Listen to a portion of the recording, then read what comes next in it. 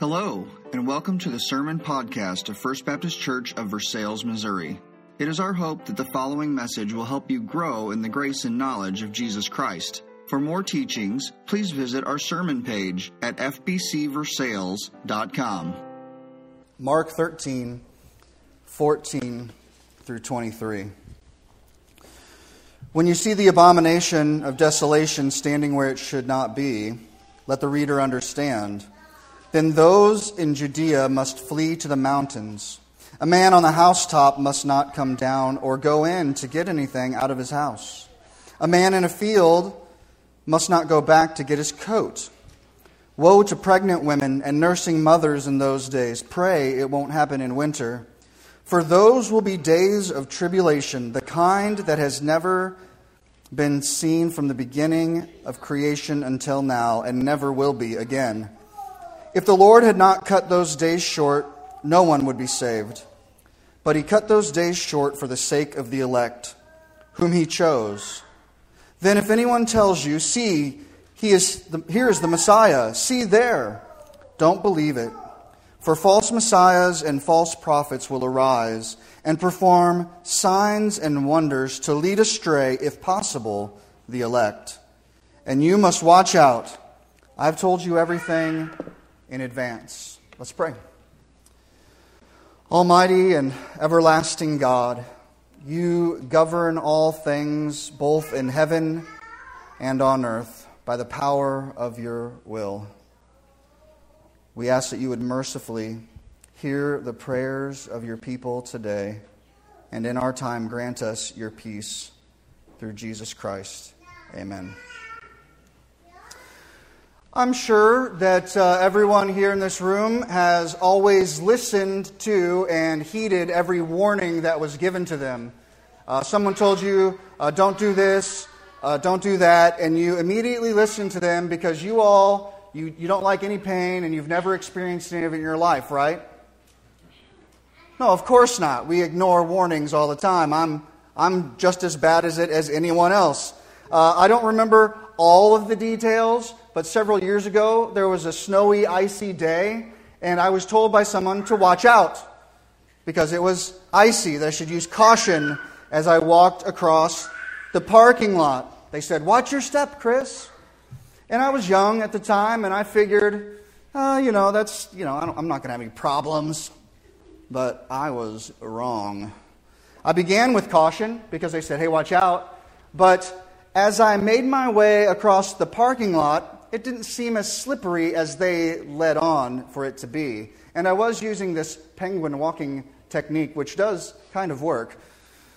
And so I was quickly lulled into thinking, it's not as icy as I think it is.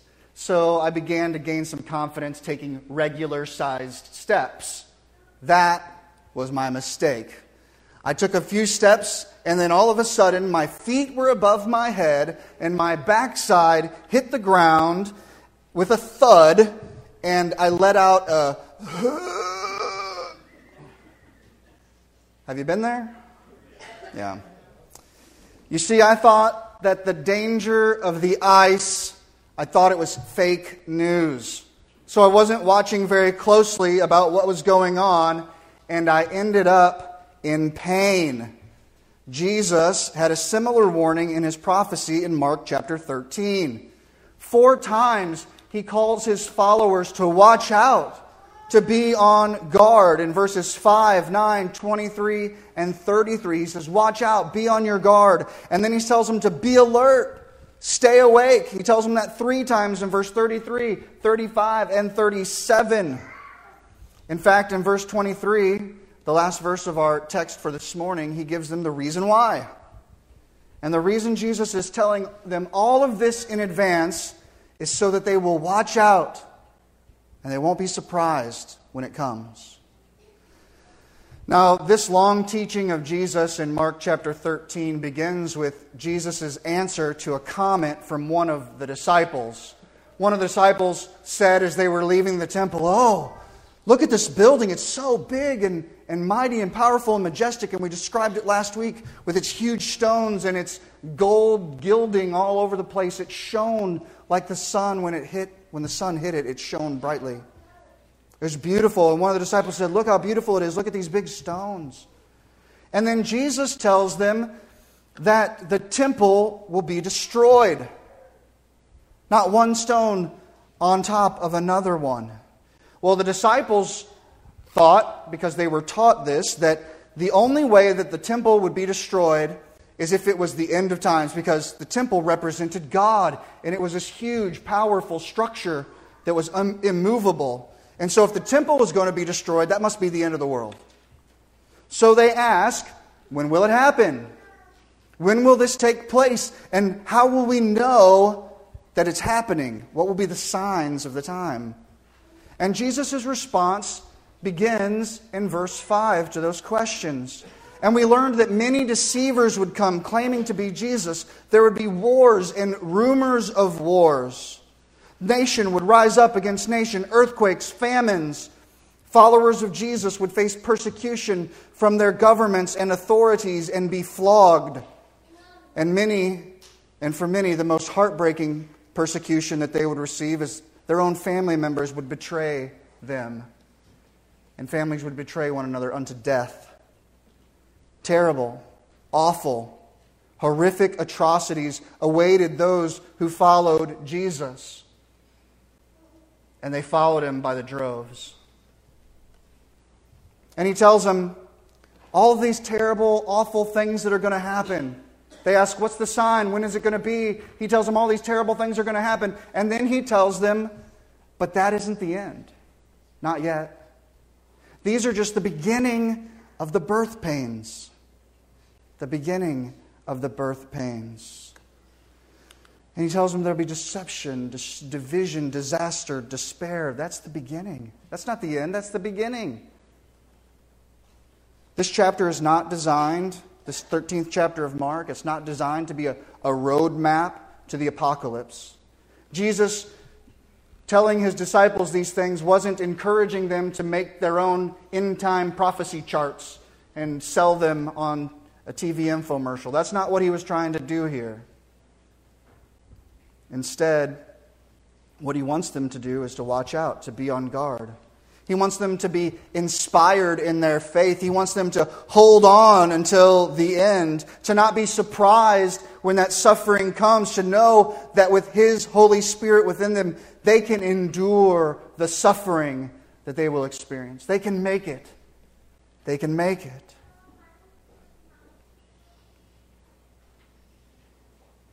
You might remember from last week that I said that the 13th chapter of Mark may be one of the most challenging chapters in the Bible to interpret.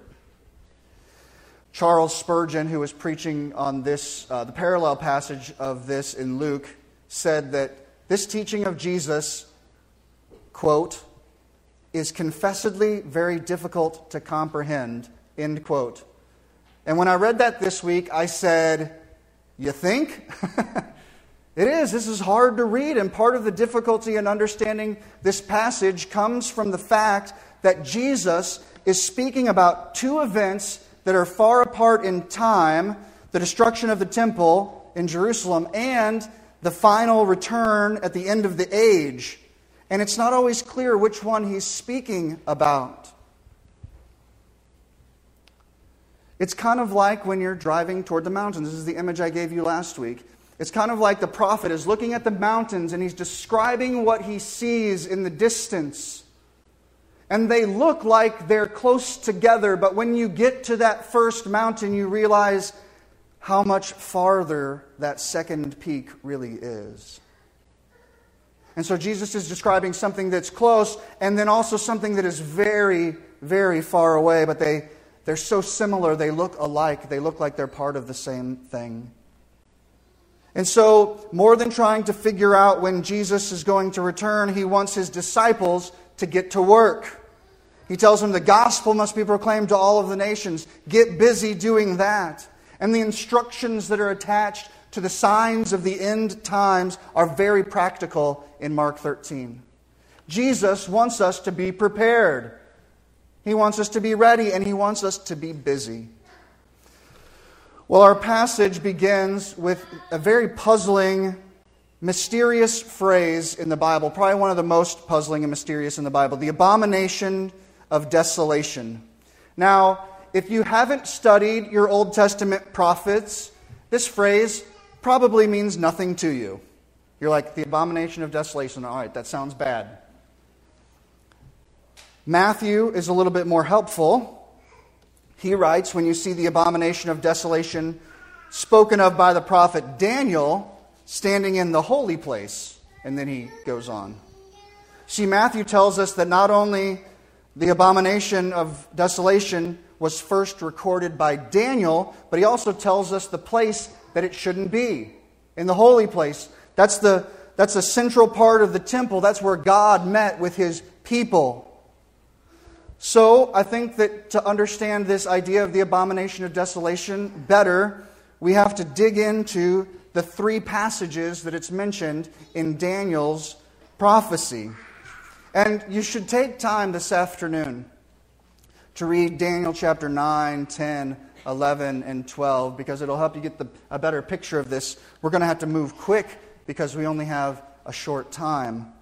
But if we can see what's going on in Daniel a little bit, it'll help us get our bearings as we move back to Mark's gospel. And so the first place that this phrase is mentioned is in Daniel 9, verse 27. He will make a firm covenant with many for a week, but in the middle of that week, He will put a stop to the sacrifice and offering. And the abomination of desolation will be on a wing of the temple until the decreed destruction is poured out on the desolator. That's the one who's doing all of the terrible things. Just so you know, in Daniel, when he talks about a week has 7 days, and for Daniel that means 7 years. And so it says halfway through a stop. And so you probably read about 7 years of tribulation and 3.5 and all that. So all of you that are in on that, good for you. Those of you that don't know that, it's good to know, but you don't need to know it to understand what's happening in Mark 13. But just wanted to point that out for those that may have heard that before. Daniel 11:31, His forces will rise up and desecrate the temple fortress. They will abolish the regular sacrifice and set up the abomination of desolation. And in 12:11, from the time the daily sacrifice is abolished and the abomination of desolation is set up, there will be 1,290 days. And so this phrase is a well-known phrase in Jewish history, but the question then is, what does it mean? Right? What does this mean? In the Old Testament and in the New Testament, God makes very clear what is an abomination. He makes it very clear what He considers an abomination. And the same word that is used in Mark's gospel, the word abomination, is used 108 other times throughout the Scriptures. And if you include words that are similar to it, you bump it up another 36. And I won't do the math in front of you because I'm sure I'll embarrass myself. So 108 plus 36, that's many times God considers things an abomination. Now let me tell you what some of those actions are. They include sacrificing children. And it says sacrificing children to fire in another place. Divination, telling fortunes, interpreting omens, practicing sorcery, casting spells, consulting mediums and spiritists, and inquiring of the dead. That's necromancy. It is connected to lying and cheating, as well as all kinds of sexual sins, including male and female prostitution, bestiality, and homosexuality. All of these acts are considered abominations to God. However, there is one more behavior that is connected to the word abomination most often, and that is false worship. False worship. Because it goes against the first two commandments. Putting something over God and then also creating an idol. And over again, the worship of false gods and the worship of the sun and the moon and the stars and the sacrifices that are made to demons and the idol worship and all the other kinds of idol worship and false worship that are in the Scriptures, they are denounced by God as detestable abominations. And those are just a few of the examples. We don't have time to do all 100 and whatever, 40, whatever there are. The Jews would have seen any kind of idolatry as an abomination, any kind of false worship, because they believed the Word of God and they followed the Word of God. And so by the time that Mark writes his gospel, the Jewish people have already seen a partial fulfillment of the prophecy of Daniel. In 168 BC, there was an evil Syrian leader. His name was Antiochus Epiphanes. And he invaded Palestine. And he overtook Jerusalem and he took control of the temple. And once the temple was under his control, he erected a statue and an altar to the pagan deity Zeus, right in the middle of the temple of God. And then on the Lord's altar, he sacrificed a pig. And that doesn't sound too bad, except for God said pigs are unclean, and the Israelites weren't allowed to have them or eat them or anything like that. No bacon cheeseburgers. But God said it was unclean, so they followed God's rules. So the fact that he not only set up this false idol and altar, he sacrificed an unclean animal in God's temple, and it was terrible.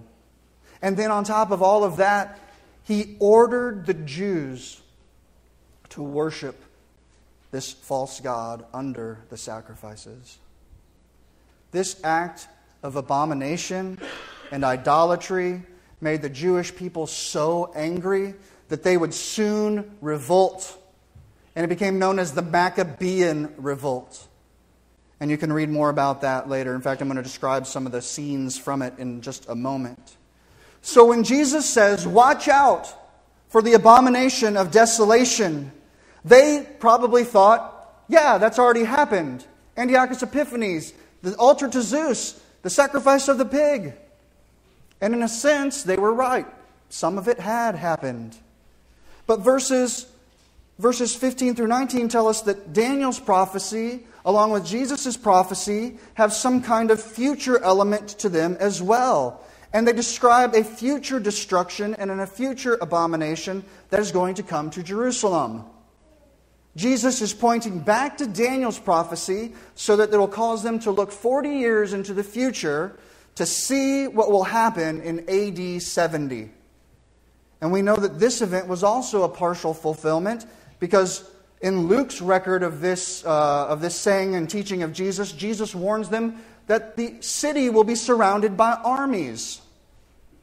And in 70 AD, the Roman general Titus, he took down the city. And in September of that year, he walked into the temple and he plundered the things in the temple. And then they carved this relief of him. It's called the Arch of Titus, and they did this for great victories in Rome. And you can see some of the temple artifacts being carted away as they stole the things that were dedicated to God. Not only did he plunder the temple, but as he did that, he replaced those holy things with false gods. The golden eagle standards, and he made sacrifices to them. And they represented their pagan gods. And then when the temple was finally destroyed and all the rocks were pulled apart, they set up images of Caesar on top of the Temple Mount, top of the ruins, for people to worship. More and more idol worship, detestable abominations to God. And we're going to come back to this in a moment because we still need to look at the distant future fulfillments of this. But I want to finish the warning for the people in the first century. Jesus' warning about the abomination of desolation was the trigger for everyone to flee to the mountains because tribulation was coming. Verse 15 describes the need to get out of Dodge quickly. A man on the housetop must not come down or go in to get anything out of his house, and a man in the field must not go back to get his coat. Woe to the pregnant woman and the nursing mothers in those days. Pray it won't happen in winter, for those will be days of tribulation. He says, leave, go, run. There's no time to get your purse. There's no time to grab your jacket. You can't even grab a snack from the refrigerator. Just start running. Don't you remember what happened to Lot's wife when she looked back? That didn't end very well for her. Don't make that same mistake, Jesus is saying. The worst fate, he says, and this shows some great compassion on Jesus' part. He says the worst fate will be for pregnant women and nursing mothers, because I imagine that jumping over walls and crawling through the cracks and crevices of the hill country in Jerusalem and Judea was probably not easy even if you weren't pregnant or even if you weren't nursing, but that added responsibility would make it difficult to run away quickly. And then he says that part of their prayers should be that it doesn't happen in the winter in verse 18. Now, winter in Jerusalem isn't exactly like the winter in Missouri. So winter in Israel is mostly cold and rainy. They do occasionally get some snow, but not very often. And that doesn't sound too bad to us. In fact, we might be thinking, that'd be nice. You know?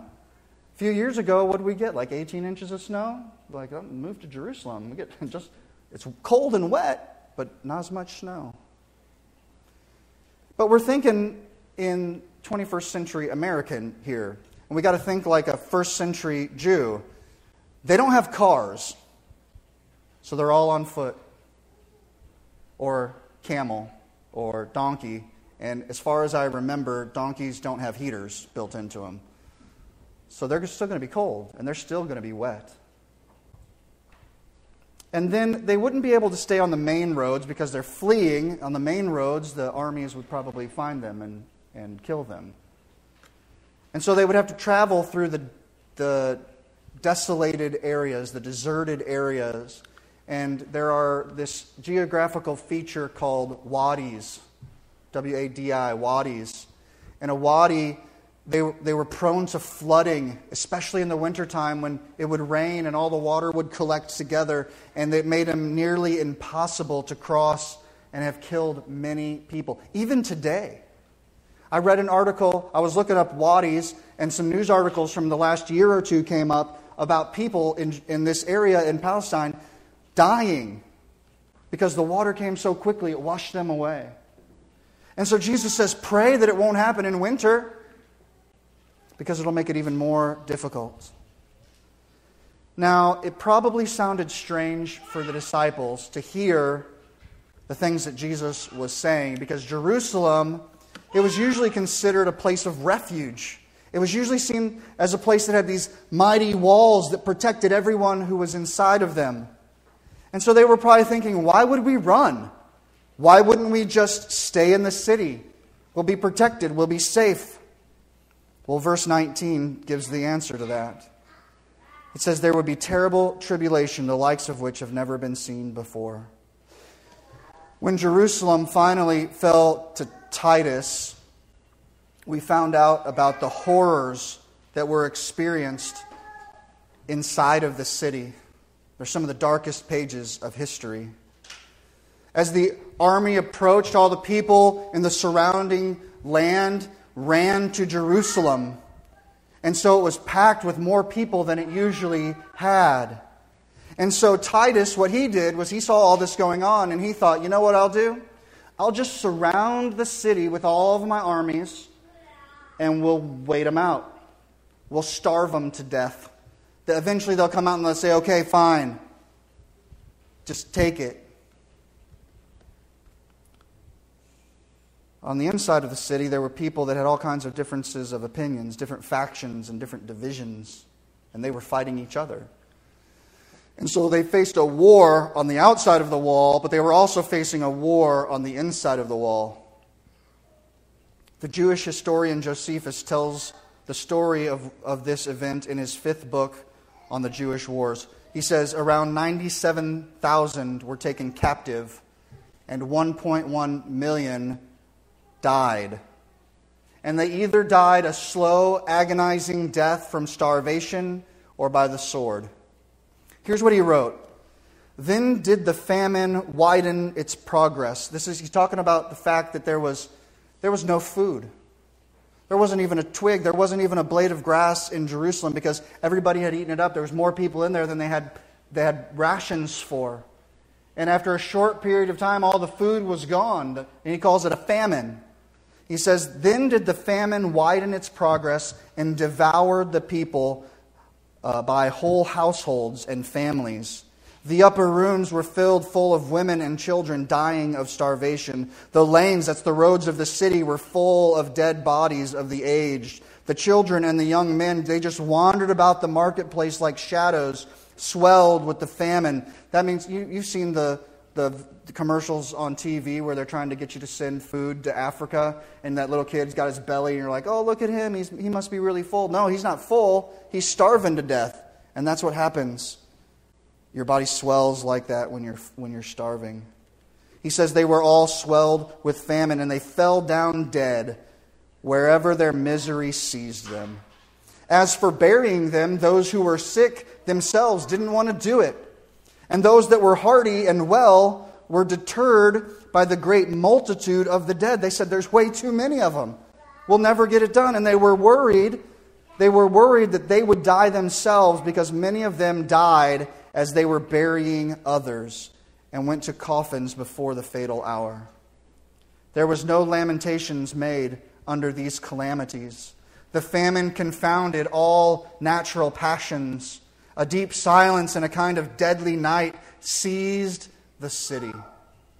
That's bad.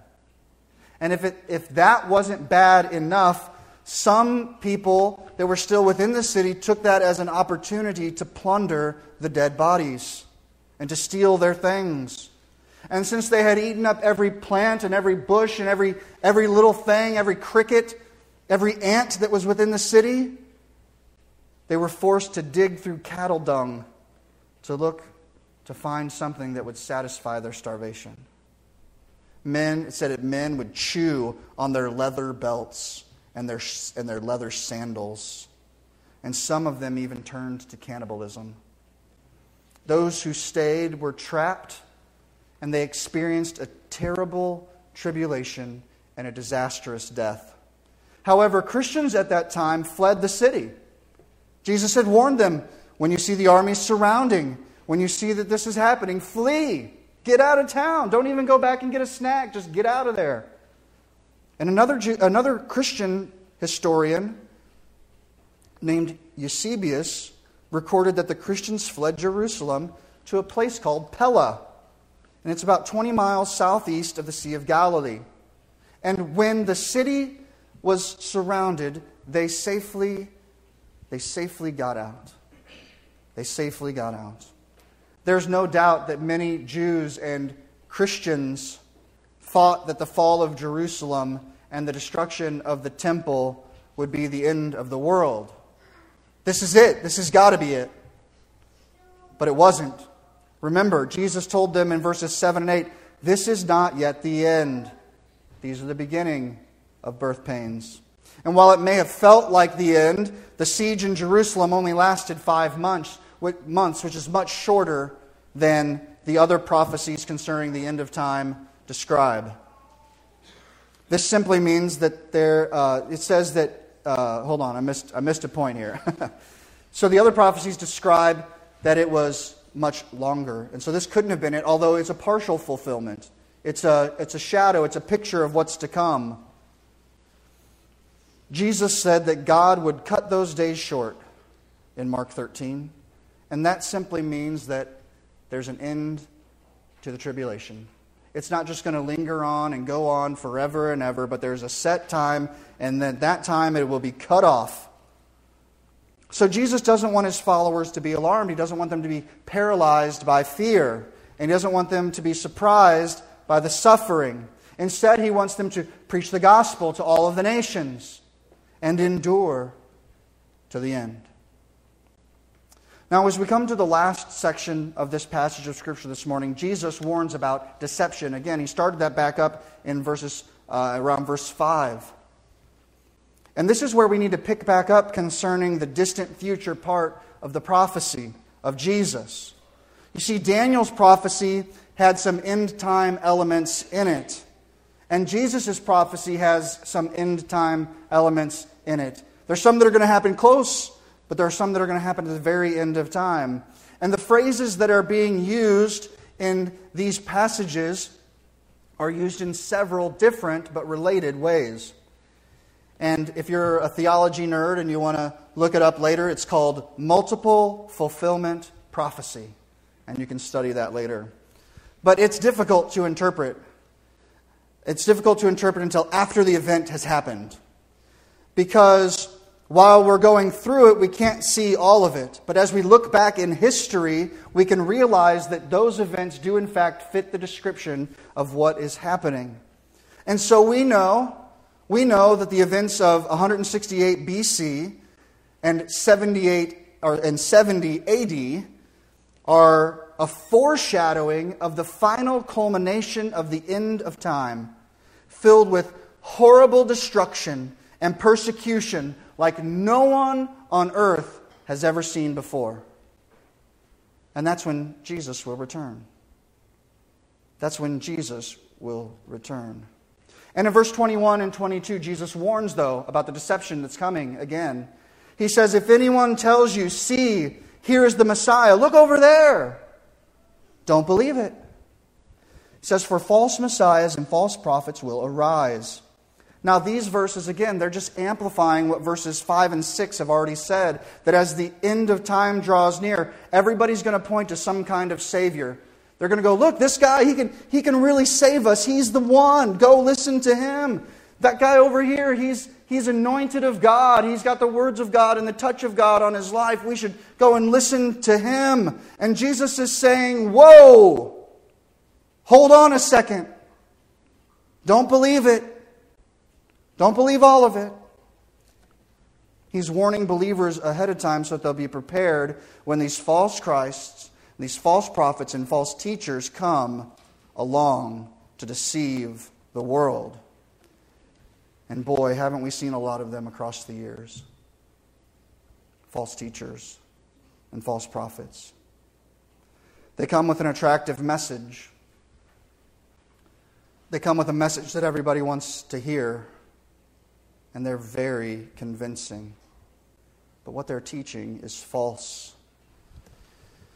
And their false teaching usually has some of these 5 elements as part of them. They want to create a belief system that benefits themselves. So the things that they want to do that the Bible calls sin, they say, oh no, that's not a sin. So they can continue to live their life however they want. So they can trick people out of their things and out of their money. They create a belief system that benefits themselves and no one else. Our belief system should glorify God alone. The second thing that they do is they focus on only one part of the truth and not on the whole truth. And so they'll lift up some aspect of God usually, and they'll say, God is love. God is love, and we should love, and that's all about love. And I go, yes, but the Bible also says that God is just. And while He loves us deeply, He won't let us get away. His love won't let us get away with our sin forever. And people will say, God wants to reward me. And He wants to do good things in my life, and He wants to make my life easy. And I say, yes, that's true, but there's a balance on the other side. That those who reject Him and disobey Him will spend an eternity in hell. And destruction will come their way. These people, they'll lift up one aspect of God without remembering that God is more than just one thing. And then they'll ask you some off-the-wall, ridiculous question like, do you think that God can make a rock so big that even He can't move it? God's infinitely creative and infinitely powerful, and there would never be a situation in which we don't need to make those two attributes of God fight each other. But that's what these guys are doing. They're raising one aspect of God or one aspect of the Bible or truth, and they're saying, this is what it's all about. And then everybody on the internet comes in and chimes in. They're like, what about all these million verses that say it's not only about that? It is about that, but it's also about this. And so they miss it, and they teach it. And it's good. People like it. They want to hear it. But it's false. They also try to please people more than they are trying to please God. And I think that one's pretty self-explanatory. They care more about fitting in than they do about being holy and righteous. They'll also say that they don't need any church. I don't need to go to church. I don't need to hang out with other Christians. I don't need anyone to hold me accountable. And I say, where is that in the Bible? Where is there any Christian that's alone and all by themselves? Nowhere. They're always part of a group. They're always part of a fellowship. They always have accountability. Even the disciples were accountable to one another. But they'll say, no, you don't need any of that. Especially the leaders of these false movements. They don't want any accountability. They don't want to answer to anyone. And the fifth thing is that they always try to oversimplify. Let me say one thing about that last one real quick. God is a big God. That's why we call him Almighty. Because he's big and he's powerful and he is higher than us. And so, how on earth do I think, with my tiny little pea-sized finite brain, that I will ever completely understand God? Can't be done. Can't be done. Yet, the Scriptures also command us in 2 Timothy to study to show yourself approved to God, rightly dividing the word of truth. So on the one hand, I'll never fully understand God, but that's balanced out by the fact that I'm supposed to spend my entire life pursuing an understanding and relationship with Him. Not everything about our faith can be neatly stated in a tweetable quote. Some of the things about our faith are complex, and they're challenging, and they're difficult to wrap our minds around, and they take sentences and paragraphs and pages and books to explain. And people will say, well, if you can't give it to me in a sentence, then you can't really whatever. I'm like, okay, well, fine, I can give you a sentence, but there's going to be a lot of confusion because I've had to take a lot of it out to make it one sentence. And that's part of the paradox and the complexity and the mysteriousness of our faith, is that we take our lifetime to study it and still never fully, completely grasp it. And that's all right. That's all right, because you wouldn't want a God that you could figure out completely. Because at that point, He's no longer God. Because you know everything about Him. In fact, the fact that we can't understand God and that He's so incredible and powerful and almighty, His great and awesome mystery that is Him should cause us to fall at His feet in wonder and love and in praise. And so Jesus says, watch out. Watch out. Don't believe all those doomsday prophets and false teachers that are coming. And then He added something right here. At this point in the text, He adds something. And I was scratching my head all week about it, to be honest with you. He said, they will perform signs and wonders to lead astray, if possible, the elect. And when I think about signs and wonders, I think about God. God does incredible signs and wonders. Jesus did signs and wonders. All throughout the Old Testament, there's signs and wonders, and they're all connected with God. Yet here, we see that the false Christs and false teachers are performing these spectacular miracles. They're truly performing signs and wonders. They're real.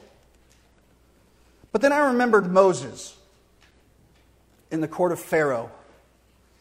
And he went there when God was going to release Israel from the slavery in Egypt. And God had given him 10 plagues, 10 signs that he was supposed to perform to have Pharaoh realize that he should let them go. And the first couple it says that Pharaoh's magicians were able to do those same things by their occult practices. That's in Exodus chapter 7, verse 22. They were able to duplicate the power of God by their occult practices. And so these false teachers and these false Christians and false Christs, they're going to come and they're going to perform genuine signs and wonders, but it'll be by the power of Satan. In fact, the miracles are going to be so convincing, it says, that those who are the elect of God, who are chosen before the foundation of the world, the ones who would respond to the gospel and be saved, that these elect of God might be tempted to believe the lies. Of course, they won't, because verse 22 says, if it's possible, and that makes it an if of impossibility. If you look at the grammatical structure of the sentence, it says, if possible, it's not possible, but if it were possible, they would be, because the signs and wonders and the miraculous will be so powerful around them that it'll be very, very convincing. Which means that we must be cautious. We must be cautious not to always identify the miraculous with God. God does do miracles. He does a lot of miracles, and He works in powerful ways, but not every miracle, not every sign, not every wonder comes from God. And not every one of them has His approval, or not every one of them is the approval of the person who's exhibiting them. And that's a whole sermon all on its own, and we don't have time to go into that today, but I will say, as a word of warning, that this is especially important for us because there are many people in our world, many people in our country, many people in our city, and they're running around looking for a miracle.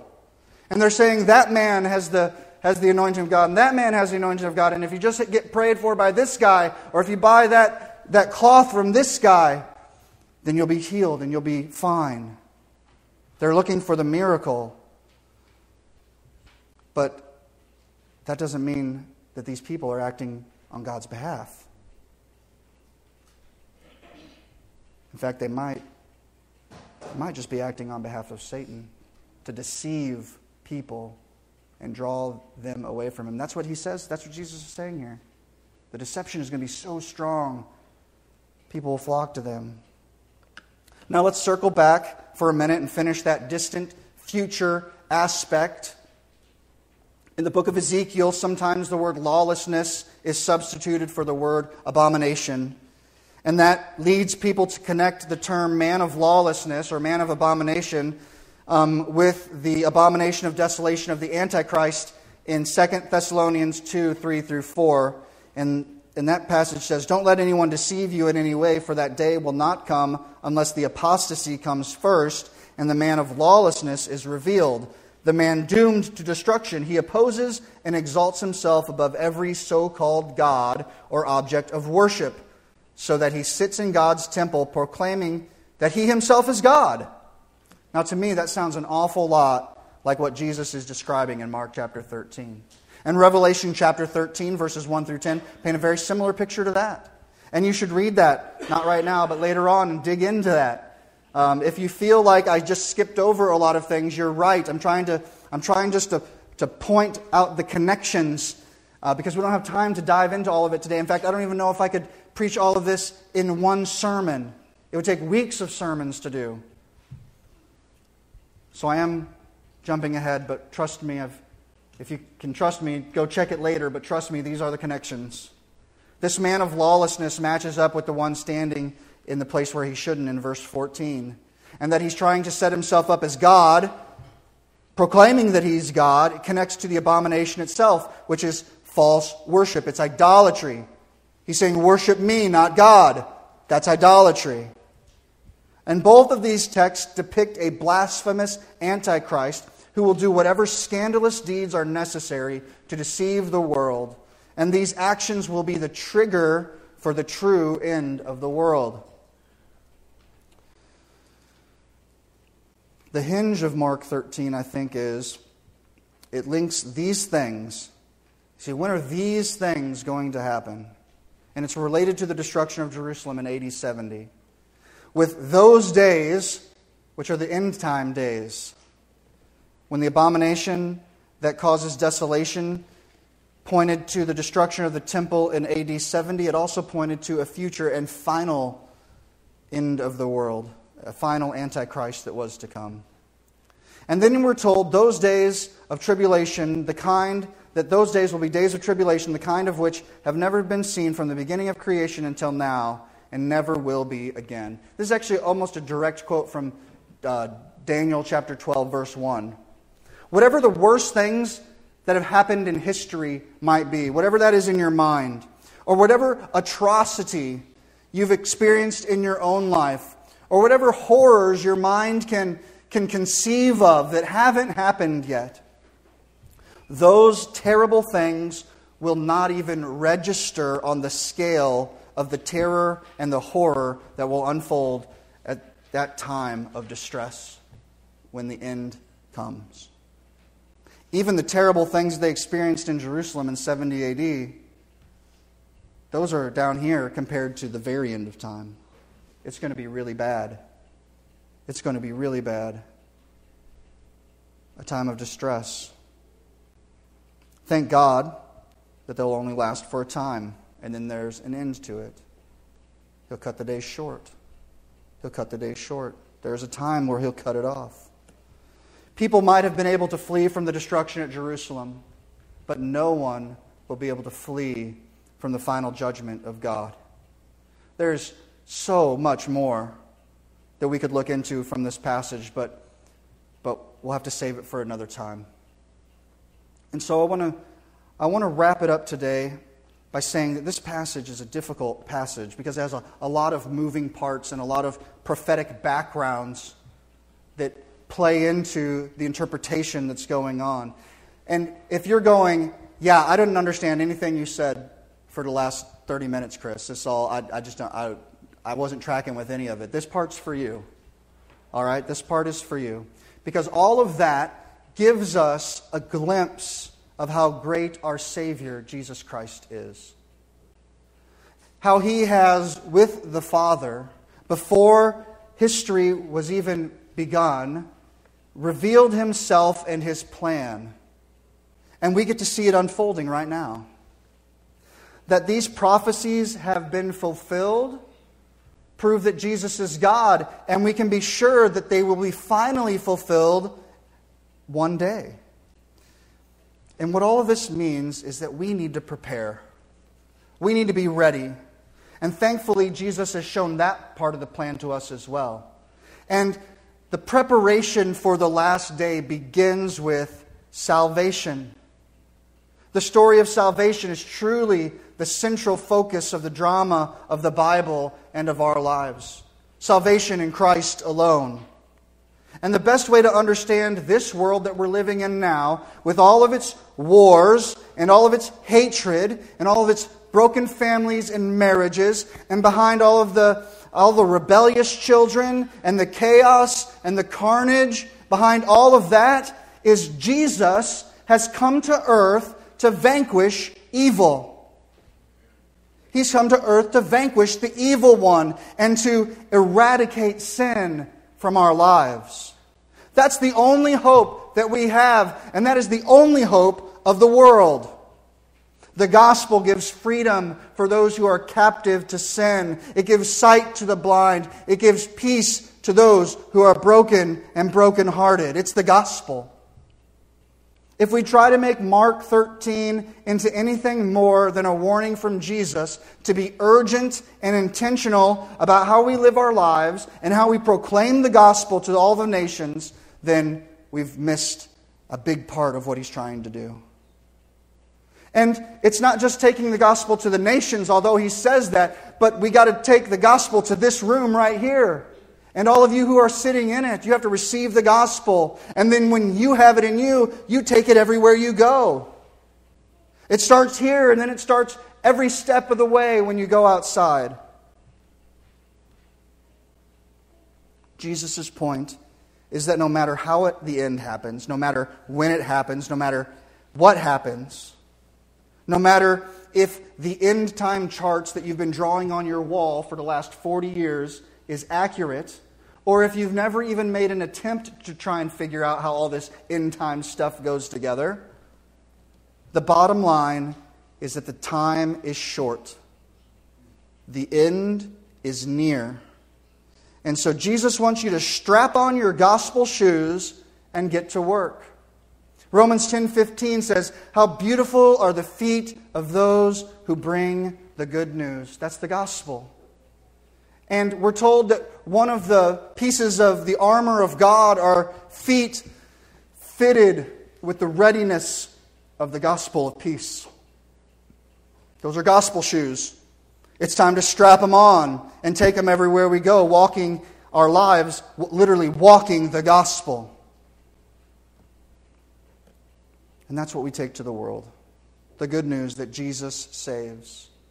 That when you trust in Him, when you repent of your sins, when you believe, He washes your sins away and gives you a new life. One final thought. When Jesus is talking about the future, His words of warning are meant to change how we live today. Last week I said, what if you knew that 7 o'clock tonight was the time? What would you do differently? And Jesus is saying the time is short, get to work. Live as if every day is your last day. And there's one church leader from the 6th century, and I'll end with this quote from him. He wrote a reflection for our passage today. He said, "Let us keep in mind that these present afflictions are as far below the last tribulations. Reflect with all your mind." He's saying that the things that you're suffering today, on that scale, they register in about here, but the end time is going to register here. He said, reflect on that. And then he says, remedy what is now defective in your present life. Amend your ways. Overcome evil temptations by standing firm against them. Repent with tears of the sins that you have committed. For the more you make ready against the severity of God's justice by serving Him in fear today, the more serenely shall you behold the coming of His coming as He takes His seat as the eternal judge. We got to be ready. We got to be ready. And we got to tell other people to be ready. Thank you for listening to the Sermon Podcast of First Baptist Church of Versailles. We would love it if you joined us in person. Our services are Sunday at 10:45 a.m. and Wednesday evening at 6 p.m. We are located at 211 East Jasper Street in Versailles, Missouri. For more sermon recordings, visit our sermon page at fbcversailles.com.